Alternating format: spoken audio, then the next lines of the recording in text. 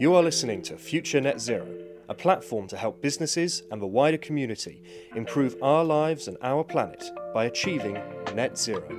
Welcome to this Future Net Zero podcast. Today I'm talking about networks. I'm talking about the ENA, the Energy Networks Association, what they do, the implications of the networks in terms of decarbonising, and also a little bit about COP. My guest today is Randolph Brazier. Randolph, how are you?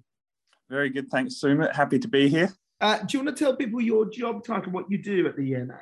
Yeah, so hi everyone. I am Director of Innovation and Electricity Systems at ENA. And at ENA, we represent all of the gas and electricity networks at both a transmission level and a distribution level in the UK and Ireland.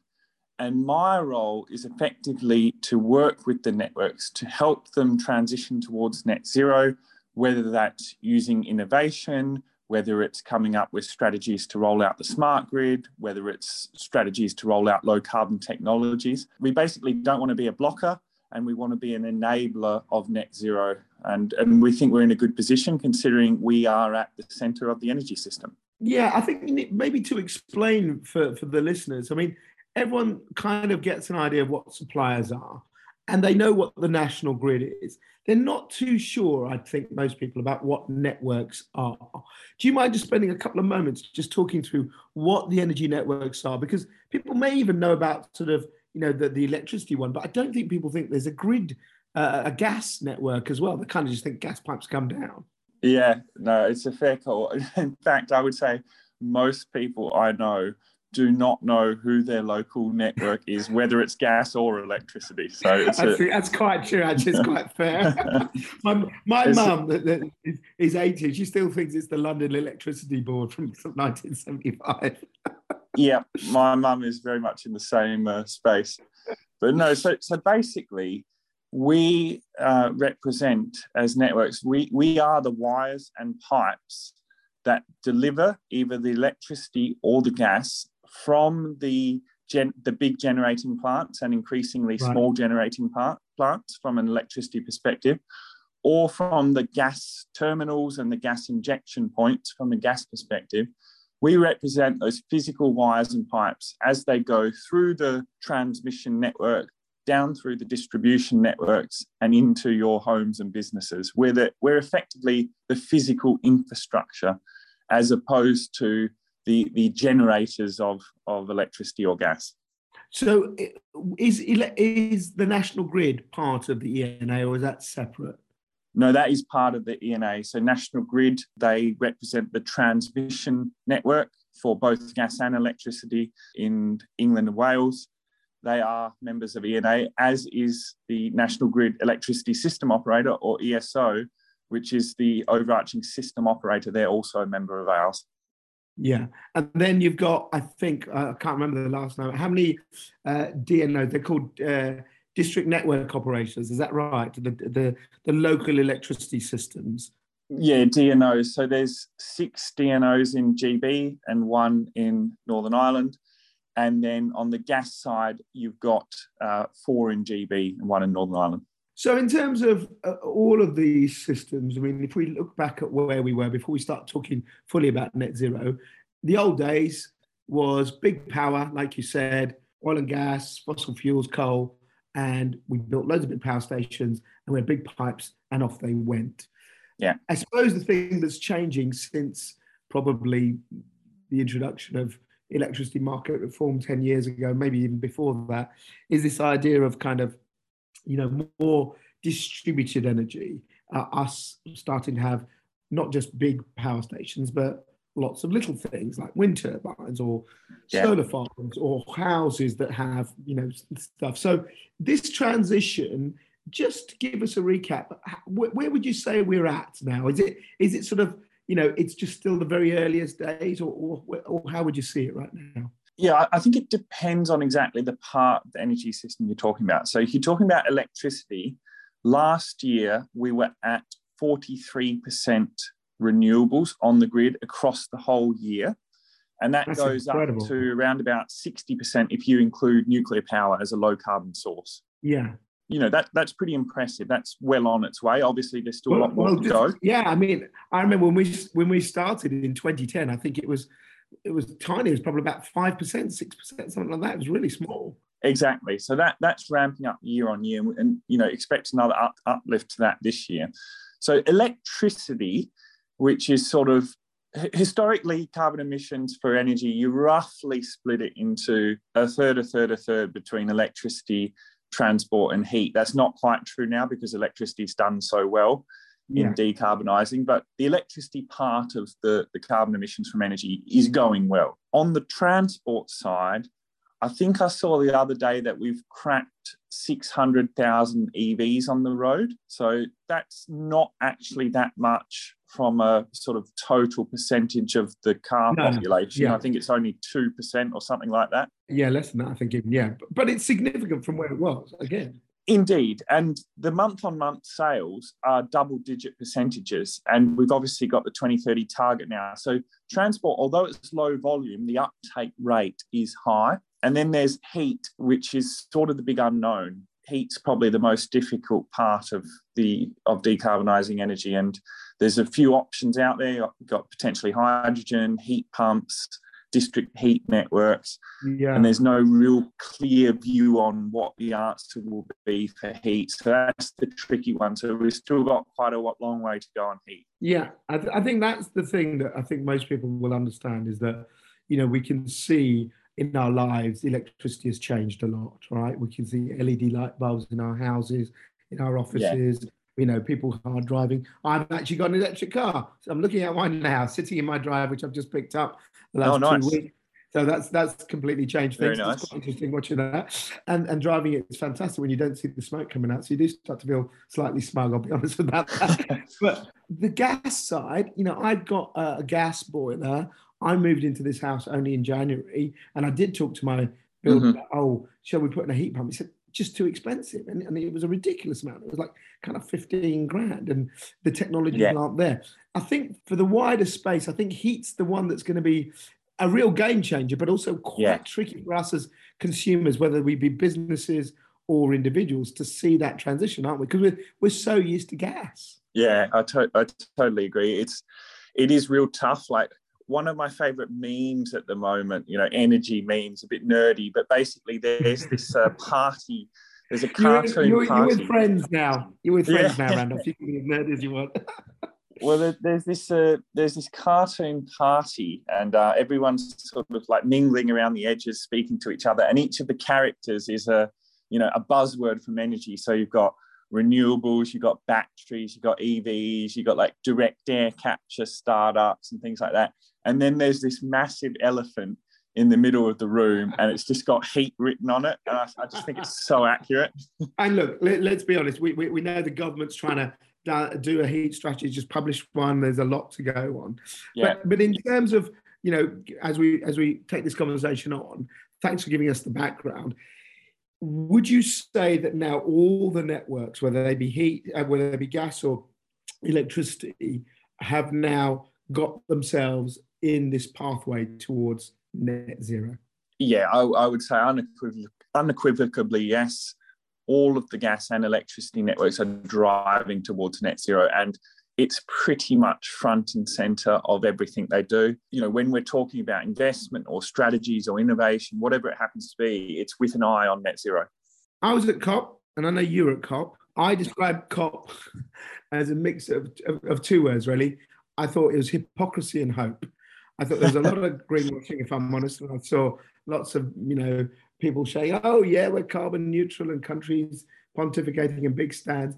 But then I met really amazing people trying to make a difference, people from around the world, and I left with a thing that actually, I know that a lot of people say that it got watered down, but this is the first time we've had a global agreement to at least phase down fossil fuels. And we made, you've got to get everyone with it, because it's like the COVID thing. Unless we're all vaccinated, well, none of us are vaccinated. What was your take on COP? Yeah, I did see your summary, and I largely agreed with it. I think for me, I'm a bit of a glass half full kind of guy. I know some of the targets were watered down. Some of them were still further off than people had hoped. Like, India 2070, China 2060, Saudi 2060, etc. But I always think to myself, at least we've got a target now. Like, we've got a target, we've got these agreements. You can always improve on them. You can always make them stronger. You can always make them legally binding. You can always bring them forward. I mean, just look at, in this country, just look at the phase out of diesel vehicles. It was 2040.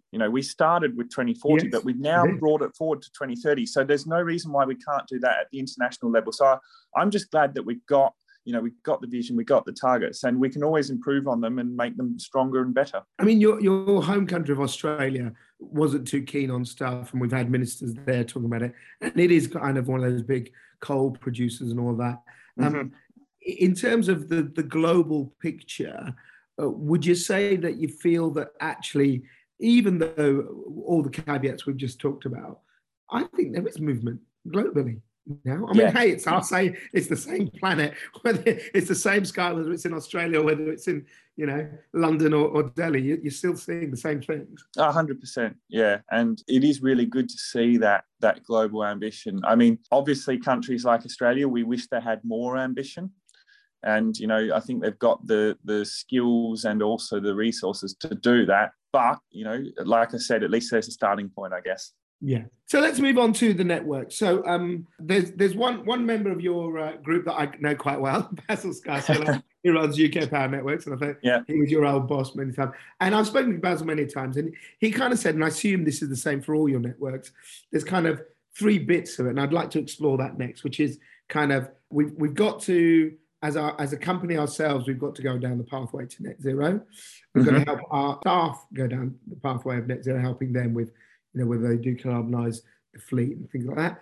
But obviously the most important one is we need to facilitate society's transition to net zero. So let's start with that third one first. For us to have it, so here I am with my electric car and I've already had the guys around and they fitted the thing and they said, well, actually, it will draw this much power and all that. And I said, well, is my house going to cope with it? And they said, well, it's quite interesting because I live in a 30s house. Loads of the housing stock in the UK is quite old, some of it much older than mine, Victorian, whatever. And they were built with very different electricity needs when electricity was put in. So where do you see this ability for the networks to adapt to, let's do me, I now have an electric car. Maybe in a couple of years, I'll have a heat pump. Maybe I want to put a solar panel in. There'll be more reductions I want to do. All of that's a load. Does that mean more digging up? Does that mean more kind of carbon footprint? How do you see that picture of transitioning, helping us as a society, as businesses, what networks will do? Yeah, it's a really good question. And, fundamentally, the networks have not been historically designed for these devices. The sort of design factor that we say for the network is assuming that each house is on average 1 to 2 kilowatts of electricity. This is from an electricity perspective. However, you probably put in a 7 kilowatt EV charge point. I did indeed. Yeah, absolutely. Yeah, that's what we're seeing as the average. And heat pumps could be anywhere from 2 or 3 kilowatts up to 15 kilowatts, just depending on the type of house that you live in. So you're 100% right that the networks haven't been historically designed for this. However, there is a number of things that we do as networks to ensure that homes and streets are net zero ready, as we say. And some of those solutions are, I guess, what you would call the traditional solutions. So, putting a bigger cable in your street, for example. However, some of them are also facilitating new markets for you to optimize your energy use. So I'll give you an example. What we're doing at the moment is where there are pinch points in the network, where we've got a capacity problem, we go to the market and say, can someone in this area, in this postcode, help us out and provide us with capacity? And if you can provide us that capacity and it's lower cost than the network solution, we'll pay you to provide that. So what that means for you as a household is if you've got any sort of flexible demand or flexible device in your house, so in your case, it's an EV, but you might have a battery there, you might have a heat pump, which has some flexibility. If you've got something that's flexible, you can effectively provide that additional capacity to the network by either injecting into the network or just reducing your use. And if you can do that at the right time when we need it, not only will you lower your bills, but you'll earn a new revenue stream because we'll pay you to do it. Yeah, and I get all of this. Is the concept of the prosumer, and we know businesses are doing it already. The question I always have to you is, wasn't the grid built big to small? Is it built to go small to big? So, you know, can my wires, in a stupid question, but can they go backwards in a sense? You know, can I feed in as well as draw out? And will that mean new infrastructures, things like that? Yeah, I mean, in terms of the physical wire on the street, I mean, the wire by itself is relatively dumb. Like it can definitely facilitate your power flow back in the opposite direction. Right. But you're right, the grid as a whole hasn't been designed for that. And a lot of the systems in the grid and the control systems in the grid in particular weren't designed for that. So that's why we talk about converting it to a smart grid. And that's something that we're very much focusing on with innovation projects and investment. It's ensuring you've got the telecommunications, the control systems, and the data on the grid to ensure that power can flow in all these different directions. In terms of, obviously, this transition, we see our audience is business. So let's talk about businesses. Many businesses are already buying green energy. The ones that have got capacity and looking at solar, looking at maybe even wind farms, if they've got land, looking at variety of things. How will you be able to help businesses as an industry be ready? Because that's the big thing, isn't it? It's all very well getting that. You need to work with the local council, my planning, my funding. It's a real mix. Yeah. And suddenly, my network operator says, sorry, mate, can't put your cable in for 6 weeks, or can't put your transmitter, or can't put your energy storage device in. How would you get around these things? What is the ENA planning for this sort of, this squeeze point that could happen? Yeah, no, really, really good question. And, when you're talking about millions of devices being installed, that could absolutely become a pinch point. So our role, I sort of see our role at ENA as coordinating this sort of activity across the country. So we're ensuring that people get a consistent and I guess standardized way of working with the networks across the country. So what we're doing, for example, to help with that specific example you gave about, a battery or an EV charge point or something, we're digitalizing the connections process. So at the moment, the connections process is relatively manual. You've got to contact the DNO, send in a Word document or an Excel sheet. We're looking to digitalize that process so that someone can connect quicker. And then that'll be consistent across the country, and we'll agree SLAs from a network's perspective so that the timelines are very open and visible. The other thing that we're doing that I think is really going to help is we've recently launched a proof of concept for what we call a national energy system map. I personally like to think of it more as a Google Earth of energy, where you can basically zoom into different parts of the country.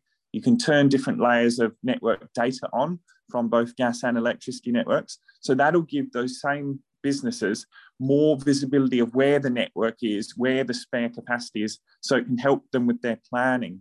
And in the future, when we create the enduring solution of this map, third parties will be able to layer their data on top as well. So it's really going to help with that planning at a local level. What about the issue that obviously businesses will find, which is that they need to have the flexibility?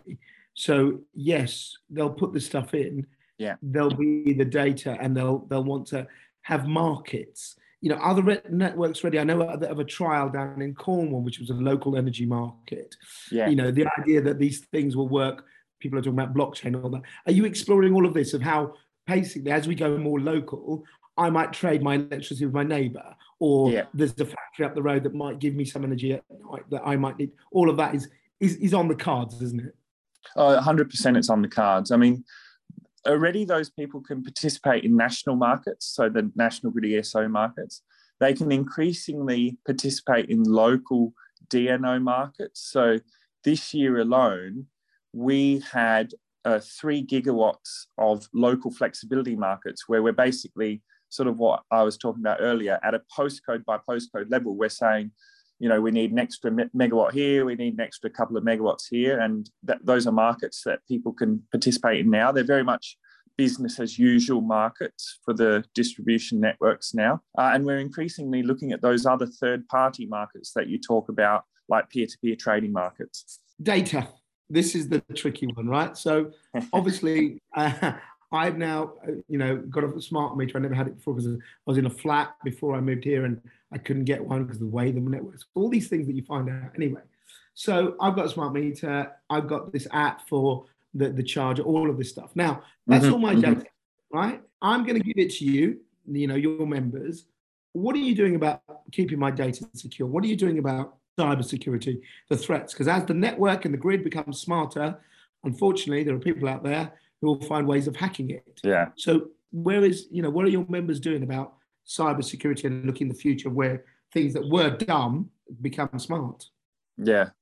No, it's critical. Cybersecurity is critical. It's one of our key focus areas. We have a working group within ENA on that. We work very closely with the relevant government officers on cybersecurity. But I think specifically in terms of smart meters, your smart meter data you own the data, obviously. The supplier has access to it. Networks have access to it as well via the smart DCC company, but we can only really access it on an aggregated sort of street level. And when we do access it, we can only access it for a short period of time and for specific cases, like, for example, planning and operating the network in a very efficient manner. But, the networks we're not the most digitalized companies on earth. And, the general rule is that the higher the voltage, the better the data, and the lower the voltage, the worse the data. But we do have a lot of experience of dealing with data and digital systems, particularly at the higher voltages, which means we have very robust and strict and secure systems in place to look after whether it's networks data or customer data. For businesses out there who want to start their transition to net zero, and we obviously talk to them all the time, they're looking at funding models, they're looking at all of that. What will their relationship with the DNO become, as the DNOs become what they're now calling DSO, the sort of local system operators? How do you foresee that, and what should businesses be doing? Can they talk to your members? How will that all work? Yeah, good question. Businesses have historically been no different to customers. Didn't know who the DNO was, right? No. Yeah, exactly the sort of same situation. But you're right that as the networks do transition to DSO, they're becoming a lot more front and center, and they're becoming a lot more active. I like to describe it as moving from passive asset owners that just own these assets in the ground and maintain them every now and then, to actual active system operators where they're actively controlling the network on a day-to-day basis. But with that comes a lot more interaction, a lot more engagement, a lot more discussions with customers. So that they've not been generally doing that. You see, people have a relationship with their supplier. They don't have a relationship with the network, do they? No, they historically don't. But that's what we're trying to do. All of our networks are open, the doors are open, they facilitate discussions on a highly local level. We're running more and more events. We're getting more and more involved in things like this, which we wouldn't have historically done on a podcast. But equally at ENA, that's what I see as another key role of ENA. We are there to sort of, if you don't even know who your DNO is, you have businesses and assets across the country, come and speak to us. We'll talk to you about what's happening, point you in the right direction, make the right connections, tell you about which websites to start with, which apps to download, all that sort of thing. Yeah, I mean, that's really a good point, because there are lots of companies who listen to this that are multi-site, that might have generation assets up in the north and offices in the southwest or whatever, and might want to use their green power because everyone wants to show what they're doing. This is very interesting, actually, that, yes, how do you coordinate across different patches? Because we've generally been stuck with our local area and who our supplier and who our network is there. 100%. And if you let's say you're installing EV charge points at your sites all across the country, and you've got one in each of the DNOs, you don't want to have to download 6 different apps with 6 different processes to do it, and have 6 different lots of people to talk to. Exactly. And I think that really is where ENA comes in. We very much work with all of our members to try and standardize this, make it consistent, make the processes similar, get the SLAs the same so that customers get a consistent experience and user journey across the whole country. That's why we exist ultimately. Before we go, let's talk about a couple of other things. One is, what are your companies, your members doing about their own transition to net zero? Because let's face it, we see the vans, they're generally diesel vans. They're having to dig up roads. There's generators that chug out while power's cut. All of your members must be having to transition themselves. Yeah, absolutely. So there's a range of different areas that where we produce emissions that we're looking to reduce them or remove them entirely. So if you think about, like you said, the vans and cars and things like that, you know, a lot of them are looking to move towards zero carbon fleets, whether that's, you know, electric vehicles, obviously, for cars, and the lighter vehicles, and potentially things like hydrogen or biomethane for the bigger, heavy vehicles, because we got quite a few specialist vehicles for building networks. There's then also the sort of losses associated with networks. Yes, so as the power comes from wherever the generator is to your house, there's losses on the network.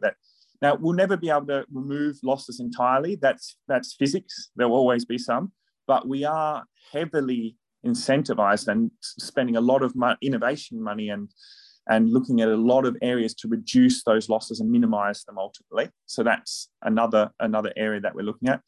And then we're also just looking at the general operations of the networks and the types of materials we use, how we go to meetings and things like that. We're very much looking to reduce carbon emissions. In fact, some of our members have committed to net zero by, I believe, 2028. So they've even gone ahead of the game. So I assume they've all set targets for when they want to try and... Yeah, we don't have one target for all of them at the moment. And obviously you can imagine electricity and gas, it's a different kettle of fish as well. But they've all at the sort of latest committed to net zero by 2050. But we're hopefully, like I said earlier, that's the sort of end target. And if we can bring it forward, brilliant. One other main thing, which is we're entering something called ED2, this new phase of kind of, which Ofgem is in charge of. Basically, so that people understand, it's kind of a kind of 5-year period where Ofgem sets a budget and says, this is what we think is going to happen, and this is what you as the networks will have to do to make sure you're capable. Yeah. This is, people have talked to me and said, this is one of the most key next 5 years for this transition to net zero, because it sets the benchmark for what's happening. What is your relationship like as ENA with Ofgem? What do you think this will do, this period? And will it be the one where we start to see as consumers this change, that we start to see your members much more? Yeah, I mean, I agree with that. The RIIO-2 period is critical, and I think it's fair to say it's the most critical regulatory period to date. There's no doubt about that. But our relationship with Ofgem, I would say, generally speaking, is very good. I think Ofgem have created this regulatory mechanism called RIIO, which is basically world leading. I have countries contacting me pretty much every single week looking to understand how networks in the UK, gas and electricity, are so far ahead. We've got so many different projects, innovation projects running. We've got these new markets that we talked about. How are you so far ahead? And it very much is because of that regulatory mechanism, and how that regulatory mechanism incentivizes the right behavior. It's very much a performance or output-based regulatory mechanism as opposed to the old type. And that is why it has been so successful. But I also believe that's why we have a really good relationship with Ofgem. Now, there's obviously, tension there on different issues at different times, but I think that's very much healthy. On a sort of day-to-day working basis, I would say we have a really good relationship with them. To end with, our businesses that are listening here, what should they do if they're thinking about starting their transition to net zero? Should they be talking to you? Are you willing to listen? Yeah, no, it's a good question, and I often hear that. Where on earth do I start with all of this? I've got no idea where to start. We get that all the time. Indeed. I think to start with, speak to the right people. So my door is definitely always open, and ENA's more generally. The network's doors are also open. There's really good resources on some of the government websites now around I just worked on one recently with Bays about, how do I connect, or how do I get a new low carbon technology, and how do I connect it? We created some really simple pages. So speak to the right people, get pointed in the right direction, and basically start reading. Well, I'm grateful for your time today. And in a word, are you confident that the networks, they won't be a barrier to us going towards it? I am really confident. I'm obviously biased, but generally speaking, I wouldn't be working here if I didn't believe in it, because I'm a really big advocate for, addressing climate change and supporting net zero. And I really do think that the networks are 100% behind it. It's not lip service. They're generally actually physically delivering. So I am very confident, to be honest, Sumit. Excellent. We've ended with hope, not the hypocrisy. I like it. That's good. Randolph, thanks so much for joining us on futurenetzero.com. Thank you very much, Sumit. You have been listening to a promoted podcast from Future Net Zero. Please follow us on social media and subscribe to the website at www.futurenetzero.com. Future Net Zero. Better business, better planet.